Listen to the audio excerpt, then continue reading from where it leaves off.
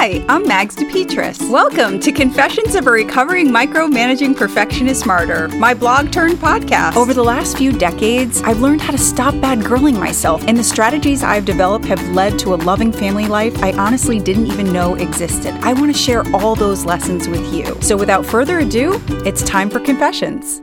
Prioritizing self-care during the holidays. Permission to keep myself on the list. One of my favorite quotes from Greg McKeown's book, Essentialism, is, "If you don't prioritize your life, someone else will." For Miss Martyr Mags, prioritizing self-care during the holidays can feel indulgent, bratty, and let's just go ahead and use the apex of shame-infused adjectives here, selfish. This ludicrous old directive can pop into my head like Mother Superior at an all-girls Catholic school in 1967 arbitrating, "Good girls put everyone else's needs first. Then, if there's time left over, and only if there's time left over, then you can use that time to do something for yourself." To hell with that crap. I'm a big girl now, and as all of us big girls know out there is almost never time left over. The good news is, I'm an adult now, and I no longer have to swallow that cluster of corrupted Christmas crap. Now that we got that out of the way, I want to acknowledge how my harmless sips turn into slides down the nope slope.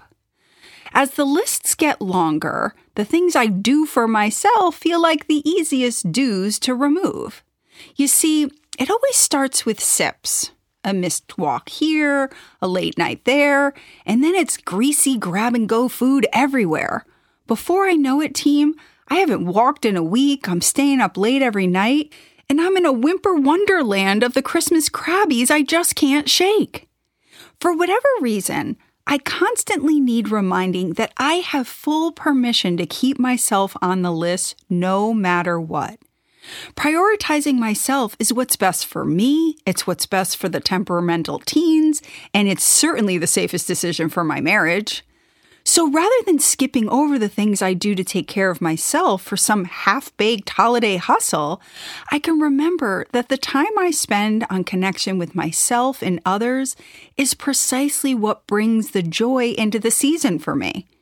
Connection is the merry moxie that fuels my Christmas spirit, team. That reminder can slip from my memory when I'm flooded by external influences that are less interested in my belief in the magic of the holidays and more interested in my belief that I should be buying more, doing more, and decking more halls. This feels like the perfect time to all stop what we're doing and take out our planners and make for damn sure Fend for Yourself Day is in pen in the family calendar for December 26th. Never heard of this made-up holiday? Well, I'll put a link in the show notes so you can learn all about it, but if you don't have time to listen now, just know that Team Confessioners celebrate it every year on December 26th. It's a day to sit on the couch and completely relax and allow all the people, big and small in our homes, to completely fend for themselves. It's an in-house day off, if you will, and we will, right, team? And remember, I just can't hear this Greg McKeown quote enough. If you don't prioritize your life, someone else will. Next week, I'd like to talk with you about high heels. What's a gal who wears sneakers 90% of the time have to say about high heels? Actually, it's really important stuff, so be sure to tune in next week and find out.